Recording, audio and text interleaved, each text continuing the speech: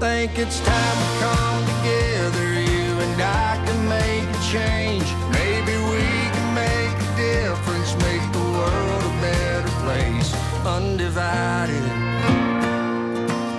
Hello and welcome to this edition of Two Worlds, One Country, the show on WEHC and WISE-FM, focused on understanding the origins, the underlying causes of the rural-urban divide, and then with that understanding, doing something about it.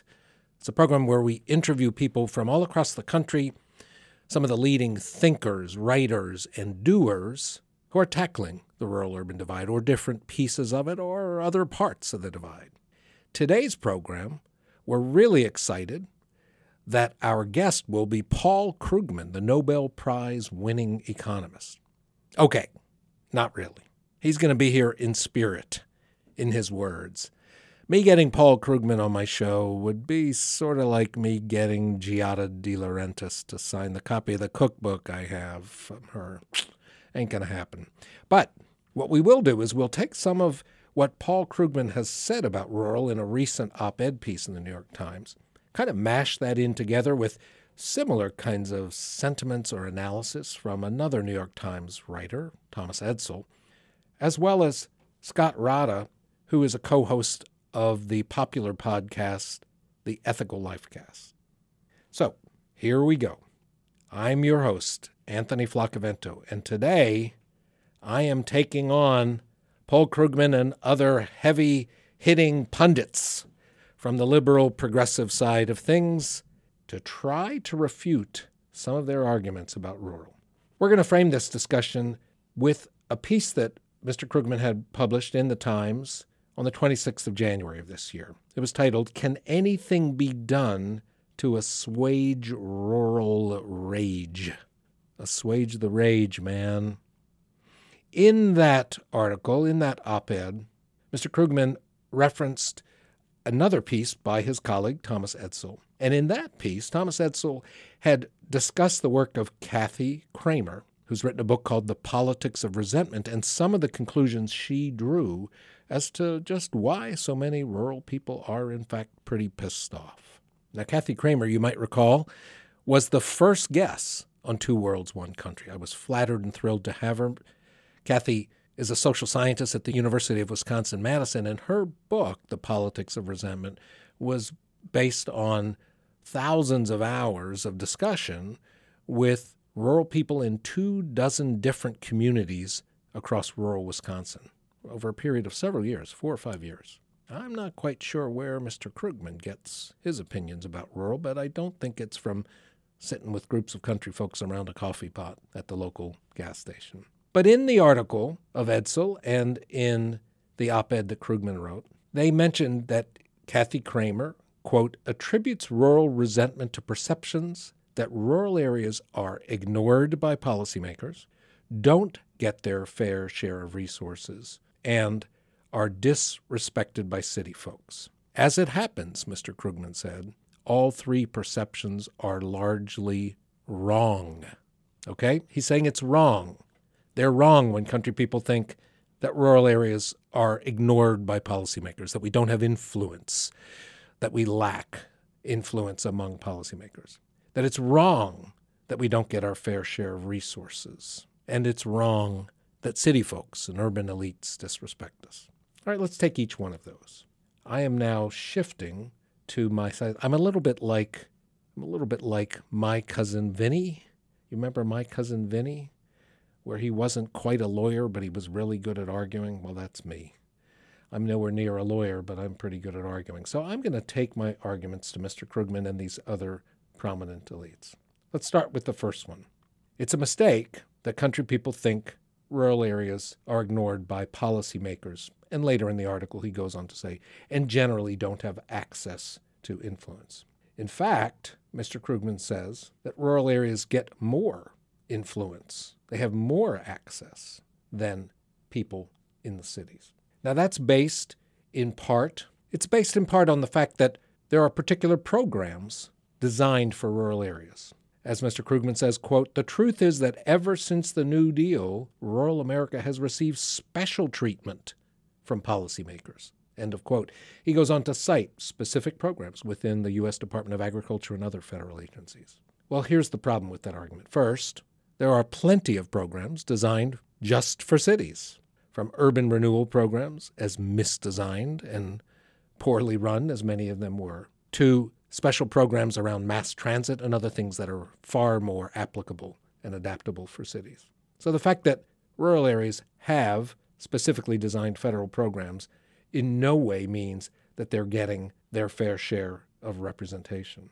Another argument that's made not in this particular op-ed by Mr. Krugman, but by the folks on the Ethical Life podcast and many other times is that I don't know what these country people are whining about because the fact is, they've got way too much representation. Just look at the U.S. Senate.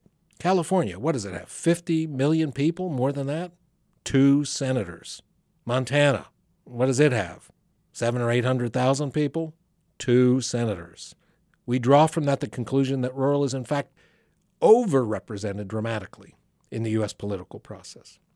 Now, I'm not going to argue that that's fair or valid, because in fact, low population states are dramatically overrepresented in the U.S. Senate. And you can make a similar, though slightly less compelling argument that the Electoral College also can overrepresent those kinds of areas. But here's the fact. Even with that overrepresentation, it does not translate into the concerns, the needs, the priorities of rural people being overrepresented in our politics and political debate. And that's because, in fact, we have this deeply flawed, money-driven political system in which the concerns of everyday people, to quote a study on this matter by Martin Gillens, the concerns of everyday people have been found to have almost no measurable impact on national public policy decisions when they diverge from the priorities of elites. Now, that study was an extensive one done back around 2014 or 15, and the authors looked at literally thousands of public policy decisions, and that's what they found.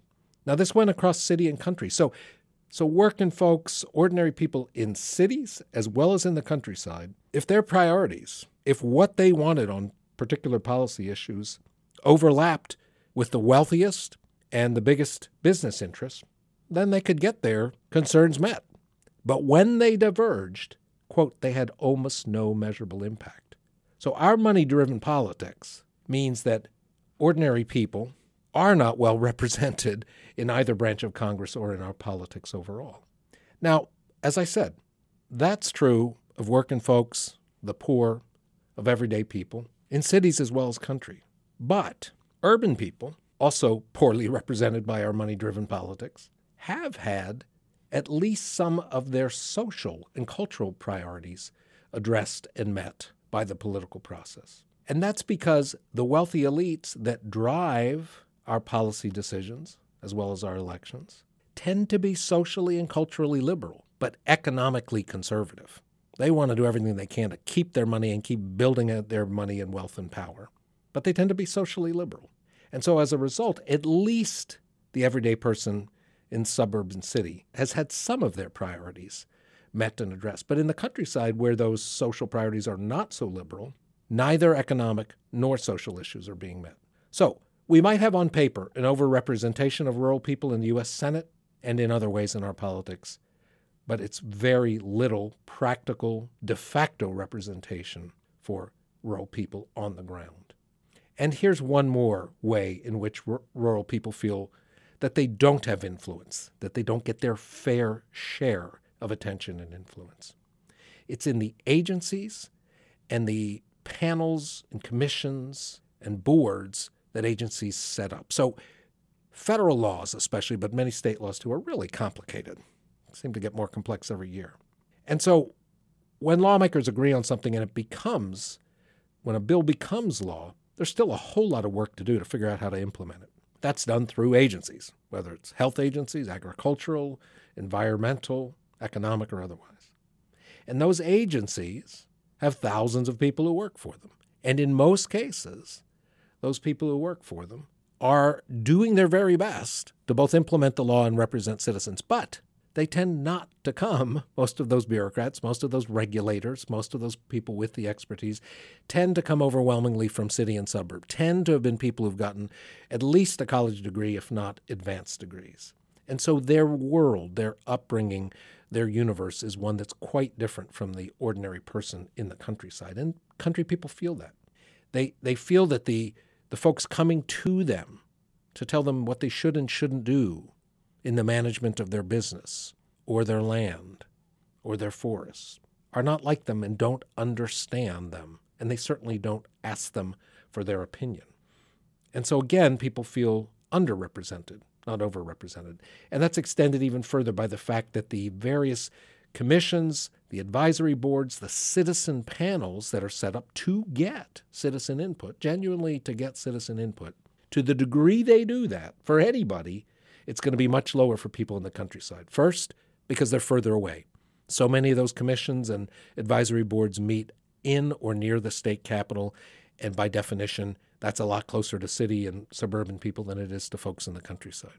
And secondly, because when they set up those commissions, those advisory boards, those panels, they're looking for a diverse set of stakeholders, would be the way they'd probably put it. But they're particularly looking for experts. And experts in their definition is going to be people with advanced degrees. It's going to be people with extensive business experience or who run big businesses. It's going to be people with a lot of political experience.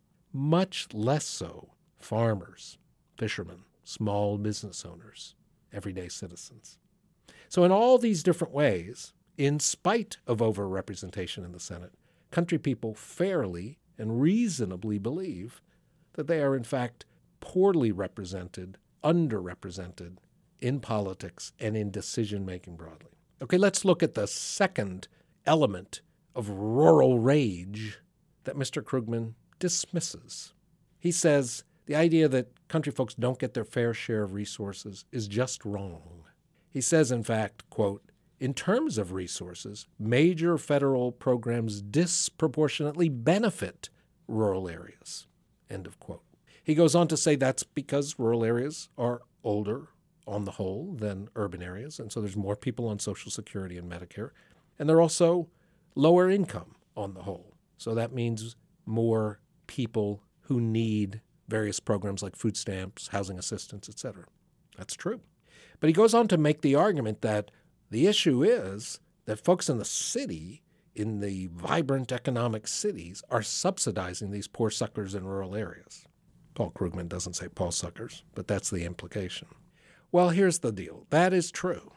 Wealthier states and wealthier municipalities put more in terms of tax revenue because of higher property taxes and property tax rates, and particularly because of higher incomes and the taxes that they generate. So wealthy areas put more in and need less coming back, whereas it's quite the opposite in poorer areas.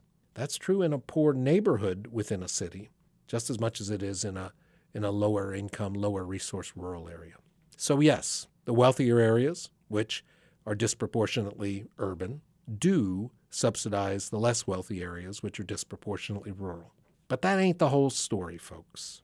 A study done by a foundation looking at federal funding, this was back in, I think the study wrapped up in 2011 or 2012, found that historically, in terms of economic and community development, more federal spending goes to cities than the countryside per capita. So let's say that again. In terms of the programs around developing businesses, developing prosperity, building the infrastructure that supports economic development and community development, the federal government gives more money per person to urban areas than to rural areas. More per person. That means dramatically more in total. This is the kind of spending that helps, if done right, this is the kind of spending that helps build long-term prosperity, that helps build a foundation for strong economies where people and communities can largely meet their own needs and not be dependent on either safety net programs or other forms of government transfer payments. And yet, the rural areas that most need it are getting considerably less per capita than the urban areas. And here's the double whammy. Not only do they get less per capita, but nearly all of the infrastructure, the services that are part and parcel of economic and community development cost more to build, cost more to deliver in the countryside than they do in cities. And that's because things are more spread out. The terrain can be much more difficult. You might have mountains or creeks in the way. Even providing services like support to aspiring entrepreneurs or non-traditional businesses is more expensive. Again, because of travel time, because of the need for, let's say, more of a foundation of education to get started. So all of that just costs more per person to deliver the same amount of goods and services, and we're getting less funding in rural per person. So the idea that this second critique, that rural areas aren't getting their fair share of resources, is unfounded, Mr. Krugman's wrong. They're right. They ain't getting their fair share. And then the final point he takes on is this notion that country people think they're always disrespected by city folks, but that's wrong too, apparently. Mr. Krugman's not the only one to say that. Scott Rada said that in his podcast, The Ethical Life, where they were talking about rural anger. Here's the direct quote from Mr. Krugman. Quote, "What about rural perceptions of being disrespected? Well, many people have negative views about people with different lifestyles. That's human nature.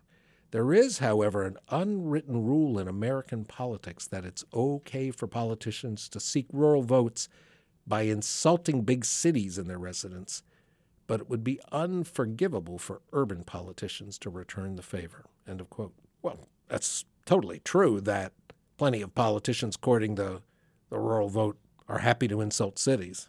That's standard fare. But the idea that it would be unforgivable for city folks to insult people in the country, or as they put it on the Ethical Life podcast, that it would be unthinkable that people in the city would denigrate people in the country? Whoa! What planet are these folks on? Where are they getting their information?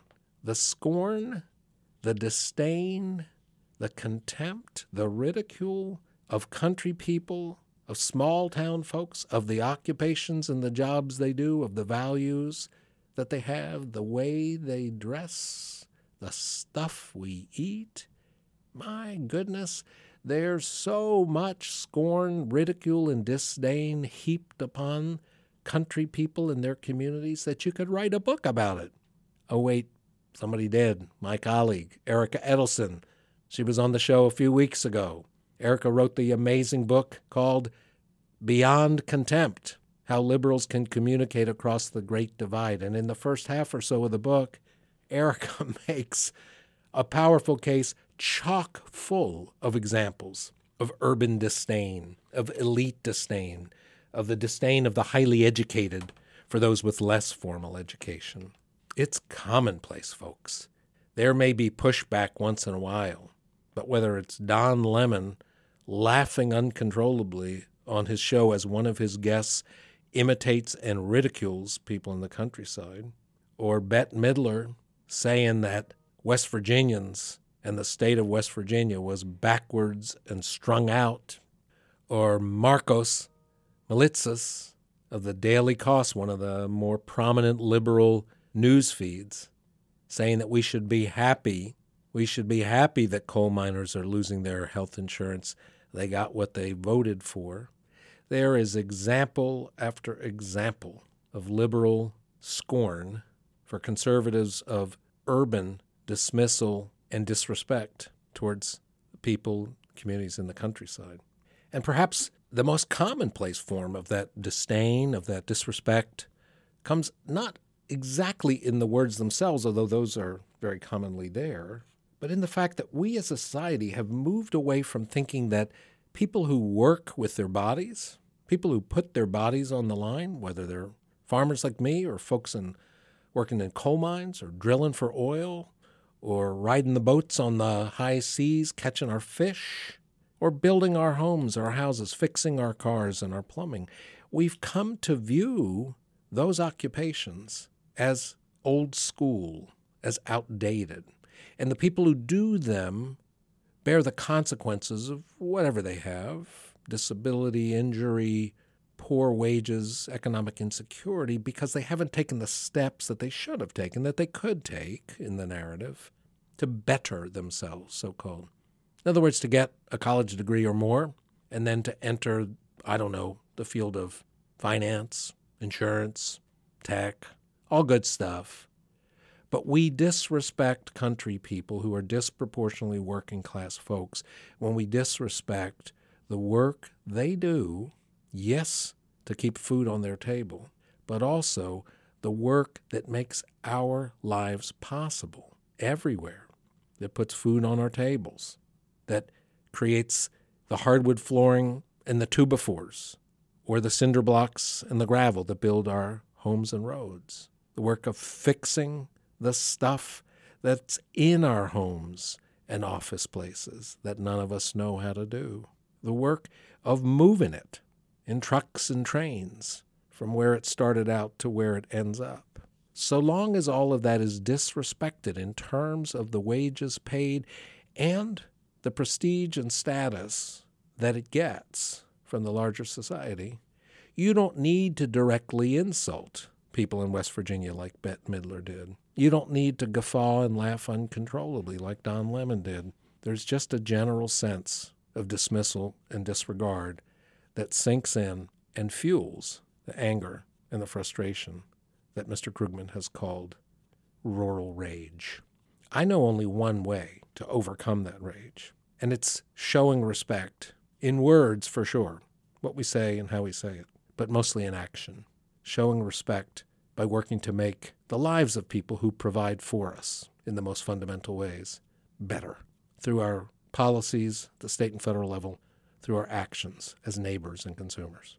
So that's our show for today. I'm Anthony Flacavento, your host of Two Worlds, One Country. We look forward to seeing you next week, and we look forward to our guest.